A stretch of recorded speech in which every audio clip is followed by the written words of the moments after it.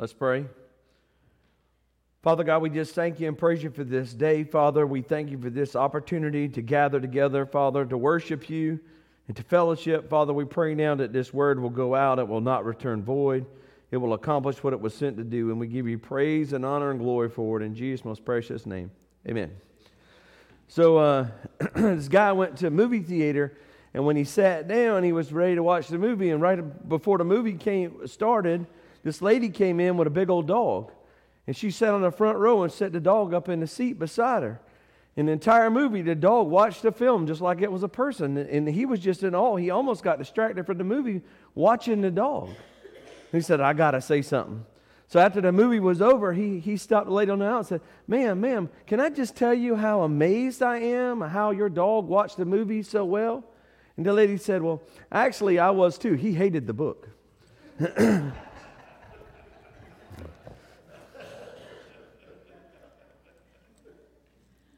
I figured out my kids fake laugh for me when I tell jokes, just where I don't feel bad.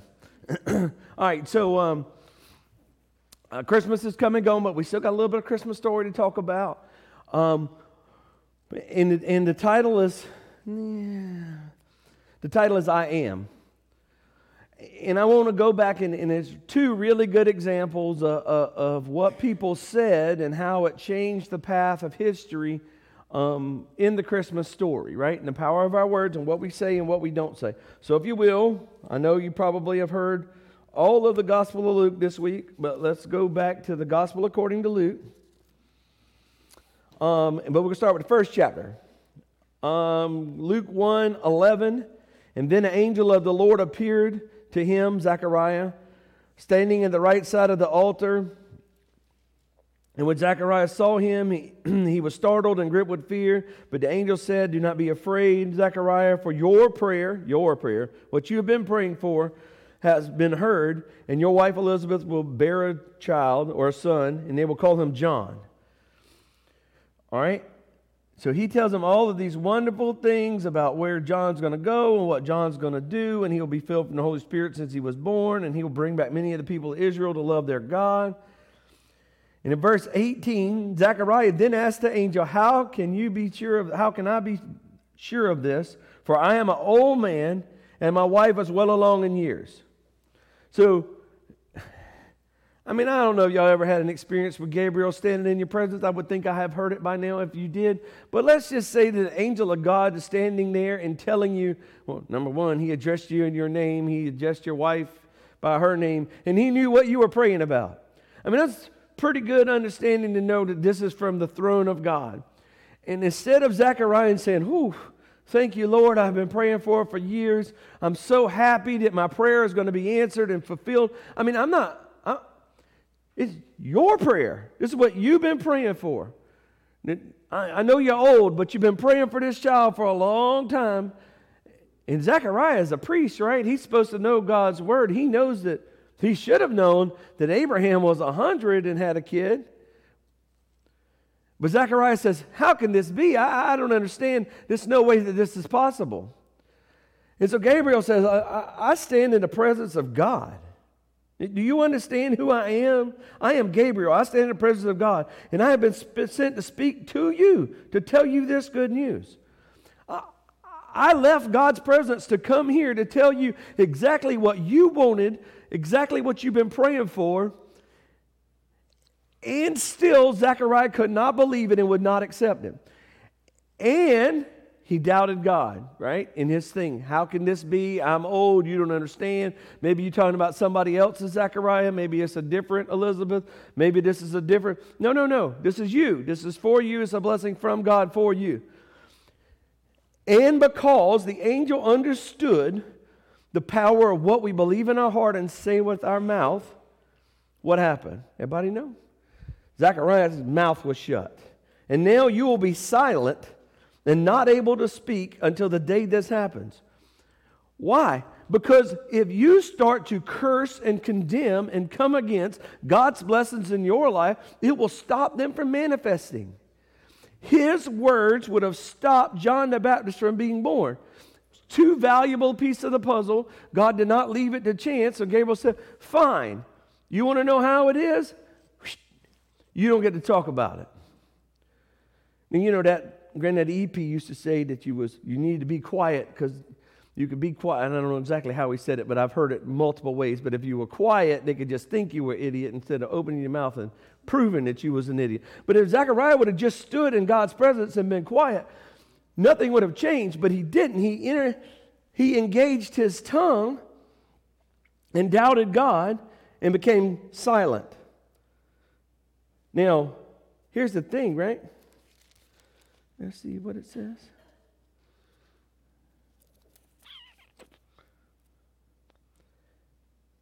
Your wife Elizabeth will bear a son. So I don't even know if she's pregnant yet, right? This is the announcement that she's going to be pregnant. She ain't been pregnant yet. She's going to be pregnant. All right? So if we come on down, because there's two really good examples of this in the same chapter. If you come on down to the 26th verse, and in the 6th month of Elizabeth's pregnancy, God sent an angel. So I don't know how long it took for Elizabeth to get pregnant, right? There was a little gap of time there. But in the 6th month, Gabriel went to Nazareth in a town called Galilee to a virgin pledged to be married to a man named Joseph, descendant of David. And the virgin's name was Mary. And the angel went to her and said, "Greetings, you are highly favored, for the Lord is with you." And Mary, she wasn't comfortable with what was going on, right? Verse 29 says she was greatly troubled at his words and wondered what kind of greeting this might be. But the angel said to her, "Do not be afraid, for you have found favor with God. For you will conceive and give birth to a son, and you will call him Jesus." All the same stuff, right? The same exact thing he told Zechariah in the temple, he's telling Mary who he's going to be, what he's going to do, and where he's going to come from. And Mary asked a different kind of question. She asked a physical question. How will this be? Not, I don't believe what you said. How will this be? Because she understood the husbandry part of this, that there is a physical thing that has to take place for me to become pregnant. Now, Zechariah and Elizabeth have been married for years and years and years and years and years. So that part was understood with Zechariah. Zechariah said, he didn't ask, how will this be? He understood the concept of it. He just said, how is that possible? Not what can I do to make it happen? How is it possible? Mary said, wait a minute. How can this be since I am a virgin and have not known a man? So the angel, Gabriel, said, it's glad you asked. It's simple. The Holy Spirit's going to come on you. You are going to conceive this child. He's going to be the Son of God. And everything's done. So what would have happened if Mary would have responded the same way that Zechariah did? It would have been bad, right? It would have been bad for her. The story wouldn't have been near as fun to tell.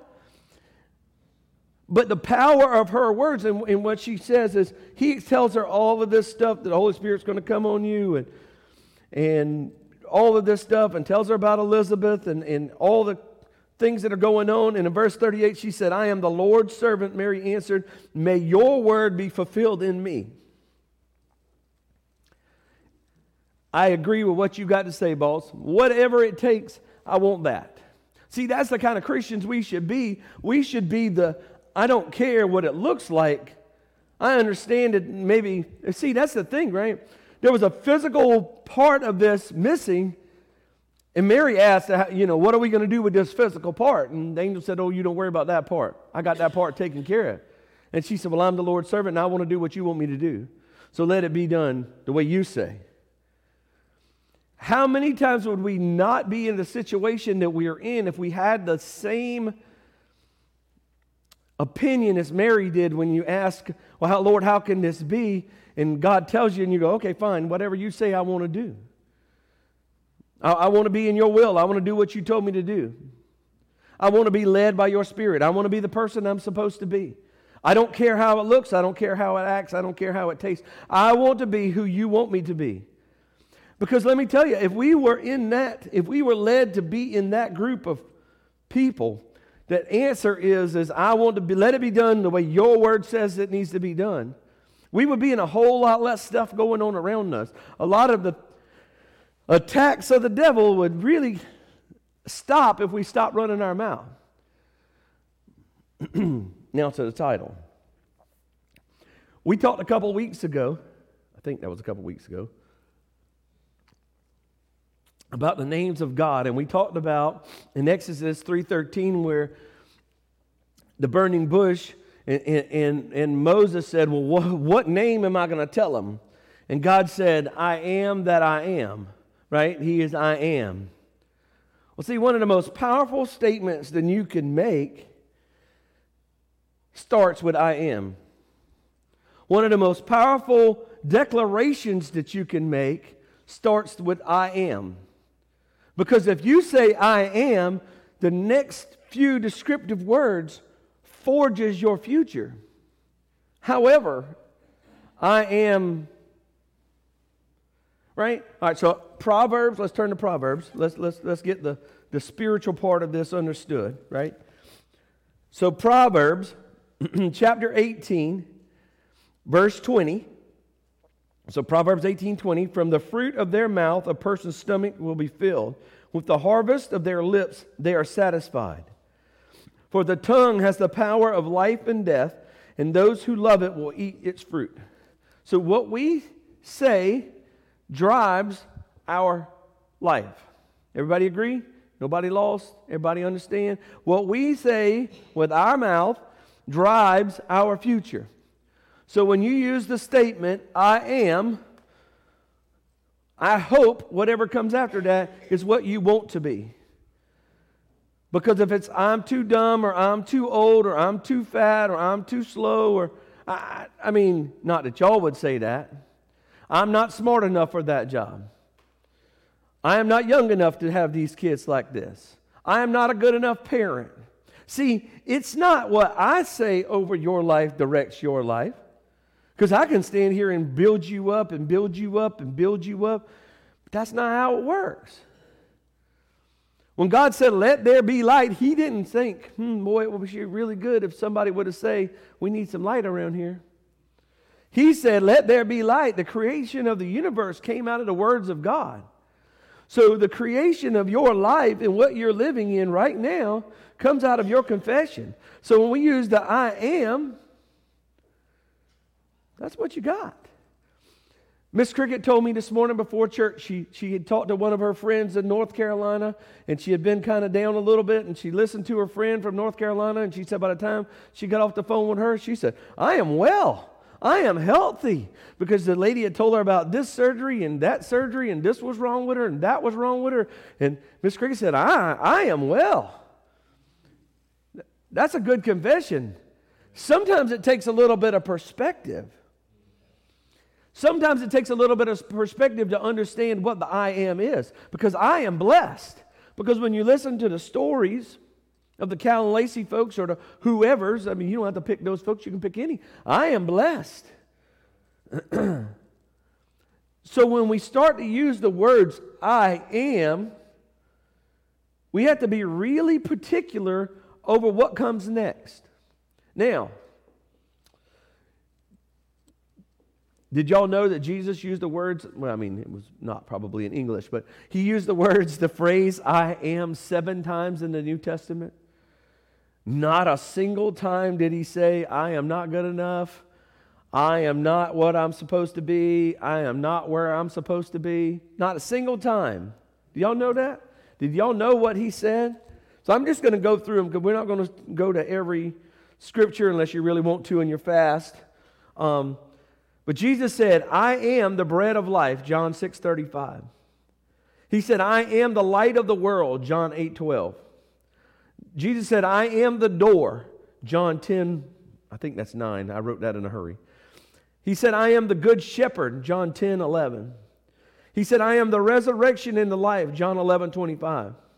He said, I am the way, the truth, and the life, John 14:6. He said, I am the vine, and everything is fed through me, John 15:1. Not a single time did He say, I am not good enough. I am too old. I am not where I'm supposed to be. I am not what God wants me to be. Not a single time. Every time He made a declaration, it was blessings and life and promises. The I ams that He used were building up the kingdom of God. He didn't say, I am disappointed in y'all and y'all not do a very good job. He did say a couple times, oh, ye little faith. But every time he used the words, I am, he was proclaiming God's word over his life. All of those things had been prophesied about what he was going to be, and he was fulfilling them when he said, I am. So I know you say, well, that was Jesus, and he had the power of God. Oh, really? He's my daddy too. He's my daddy too. I live in the same household. I'm in the same family. I'm in the same lineage. So then what I am should we be using? I know what the I ams we are using is I'm not enough, or I don't have time, or I'm too busy. Oh, that's a good one. I'm too busy. I'm too busy to read my Bible. I'm too old. I'm not smart enough to understand what it actually means. I am never enough. I mean, whatever the I ams you are. I mean, not you. I mean, that's, probably somebody says that. We have to be mindful of what that statement is, especially when it starts with I am. I'm too fat. Are you still breathing? Are you still above ground? Are you still getting up in the morning and moving forward? Now, could I lose a pound or 3? Oh, yeah. But I am a child of the Most High God. Galatians 3:26. I am a child of God. I have a list of I ams that we're going to talk about too, right? But see, the Bible gives us a list of promises, right, of who we are and what we're made out of and what we are supposed to look like and how we're supposed to talk and how we're supposed to act. And when you start using those I ams, when we use those I ams, you line up with God's word and start to have something that you didn't have. But when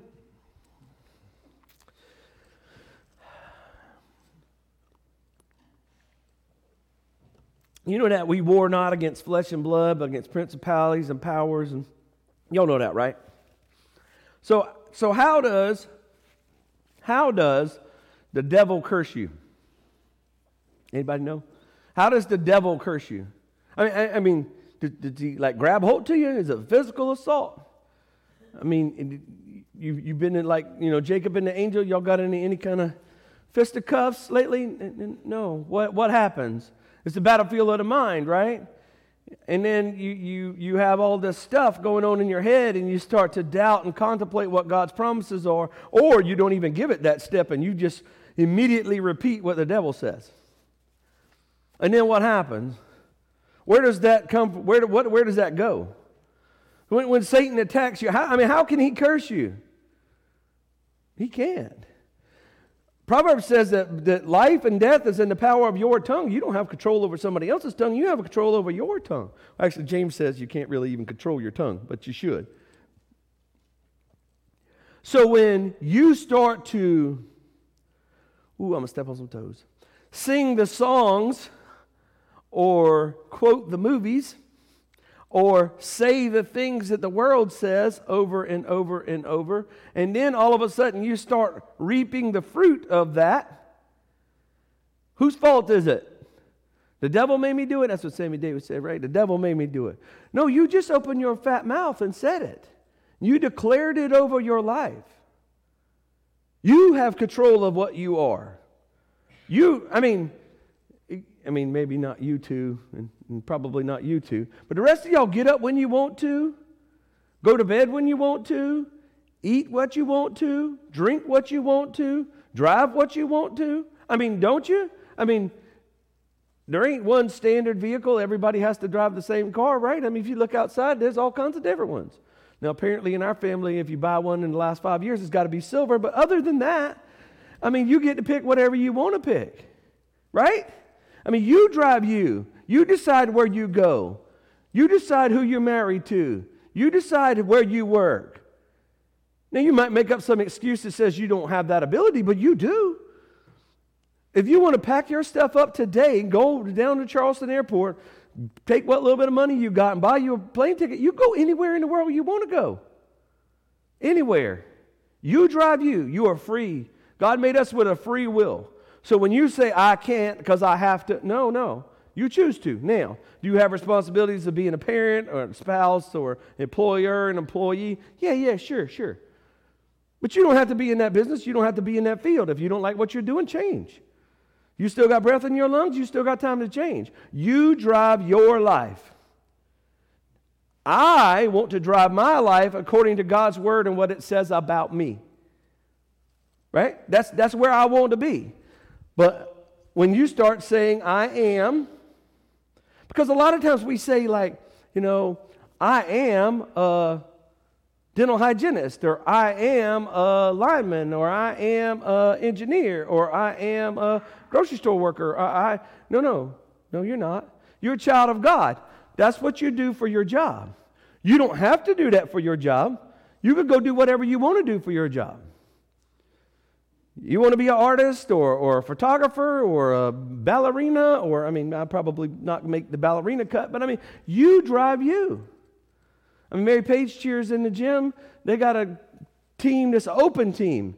Open team means there's no age requirements. Dude's 52 years old. He is a cheerleader. He does not look like a cheerleader. He is not built like a cheerleader. But he goes across the mat. He is a cheerleader, buddy. He can do flips and cartwheels and all kinds of stuff that I probably don't know all the names to. Why? Because that's what he wants to do, right? We are not welded into who we are. But what we have to do is focus on what we use the words I am. So, here are the I ams that I think we should use. If you take notes, this would be a good time to do so.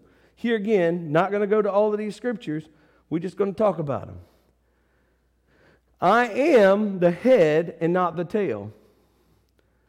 Deuteronomy 28:1. I am strong and not weak. 2 Corinthians 12:10. I am healed. Past tense. 1 Peter 2:24. I am saved because I believe in my heart and say with my mouth that Jesus is the Son of God. Romans 10:10. I am more than a conqueror. Romans 8:37. I am an heir and a joint heir with Christ. Romans 8:17. I said it earlier. I am a child of the living God. Galatians 3:26 and 27. I am justified with Christ, Romans 5:1. See, those I ams, that's who we're supposed to be. And when you start saying those things over your life, that I am the head and not the tail, I am strong and I am not weak, I am healed, I am saved, I am justified, I'm a joint heir with Christ. That didn't come from the throne of the devil. That come from the throne of the Most High God. And when you start to use those words, I am blessed going in and I am blessed going out, here again in Deuteronomy 28. I am blessed in the city and blessed in the country. Now, all of my flock is best, and they are fruitful and they will multiply. I will give, and it'll be given back to me, pressed down, shaken together, running over. I am a child of the Most High God. Do you not know who I am? I am. See, when we serve a God that says I am, we'd be silly not to follow it up with some real good statements of who I am. I have been chosen. Now, he does say we are a peculiar people. If you look from my point of view, he would probably agree with that statement pretty regularly. But when we start to use God's word in our life, David said, I was young once and now I'm old, and I have never seen the children of God beg for bread. But when you see poverty, when you see lack, when you see hurt, when you see all of the terrible stuff going on in the world, I promise you, if you go down deep enough, you will find somebody who is prophesying and confessing that over their life on a daily basis. We'll never have nothing. I ain't never going to make it out of this job. I won't live to be 70. I told y'all this before, but I'll tell you again. My grandfather spent most of his life, my granddaddy Valentine, spent most of his life, if he said it once, he said it 1,000 times, that God promised me 70 years plus a couple for strength. He died when he was 72 years old. He said it my entire life. He said it all the time. He didn't say it like it was a death sentence. He said it with joy and a smile. God promised me 70 years plus a couple for strength. He died at 72, and we were shocked until it was years later that I was praying one day and God revealed it to me. He got exactly what he said. Exactly what he said. With long life, he satisfies me. My body is restored and healed. I am filled with the joy of the Lord. Those are the things we ought to be saying about ourselves. Not what the world says about us, not what the devil says about us, not what the songs say about us. We need to be saying what God says about us. And when you start talking about what God says about us, all of a sudden we get stronger, we get easier to deal with, we become better Christians, we become better spouses, we become better parents. When you start reading the Bible and putting God's word into what you say on a daily basis, it builds us up. It does not tear us down. God's word is a creative force that builds us up. Satan's word that he gives you, and you like to say it, tears us down. Mentally, emotionally, physically, spiritually. The more we say it, the more we get exactly what we say. I'm not good enough. I'm not fast enough. I'm not pretty enough. I'm not skinny enough. I'm not smart enough. Real quick, honest. Who says that? Any of them? Oh, really? 2? 3? Okay, well, at least I'm preaching to somebody. Anytime you want to start throwing the I'm not enough, it is counterproductive of what God's word says. Because God's word says, Psalms 114 says that we need to put a watch over our mouth. Do we need to watch over our mouth? And that's hard for people like me because my mouth runs a lot. So I have to have a big watch. Some of y'all are real quiet. Y'all don't have to watch as much. I got to watch a bunch. But when we put a watch over our mouth, so that's what I want us to do. I want us to do Psalms 114. I want us to put a watch over our mouth. I'm sorry, it's 141:3, not 114. I read that backwards. I want us to put a watch over our mouth. For the next week, I want you to listen to what you say. That's a novel thought, right? To actually listen to the words that come out of your mouth. I want us to listen over what we say and start figuring out how many times we use the I'm too tired, I'm too slow, I'm in bad shape, or I'm sick, or I hurt, or I'll never get out of here, I'm never going to be better than this. I want you to listen to how many times you use the words I am. I'm always late. I'm never on time. I mean, whatever it is. When you use the words I am, they should be building you up and not tearing you down. And God said it. I am that I am. Jesus said it, that I am the bread of life, the light of the world, the door, the good shepherd, the resurrection and the life, the way, the truth, and the light, and the vine. I am. So when we say I am, it should be I am a child of God. I'm a joint heir with Christ. I am healed. I am filled. I am blessed. I am blessed everywhere that there is. I have God's favor on my life everywhere that I go. Now, just because something bad happens, don't mean that statement's not true. I mean, Jesus said, I'm the light of the world, and they hung him on the cross for it. Just because you're prophesying God's word, it don't... What we think it's supposed to look like is this. And what it actually looks like is this. There's some ups and downs in this. The devil is going to attack you. He's going to come against you. You're going to open your fat mouth and say something you shouldn't. Our goal and job is to do a better job of that. So for the next week, when the words I am, I need you to watch over them. Let's pray. Father, we just thank you and praise you for your word, Father. We thank you for this opportunity to preach your gospel, Father. We thank you and praise you that you sent Jesus to die for us, Father, and that we have his salvation, and we just give you praise and honor and glory for it in Jesus' most precious name. Amen.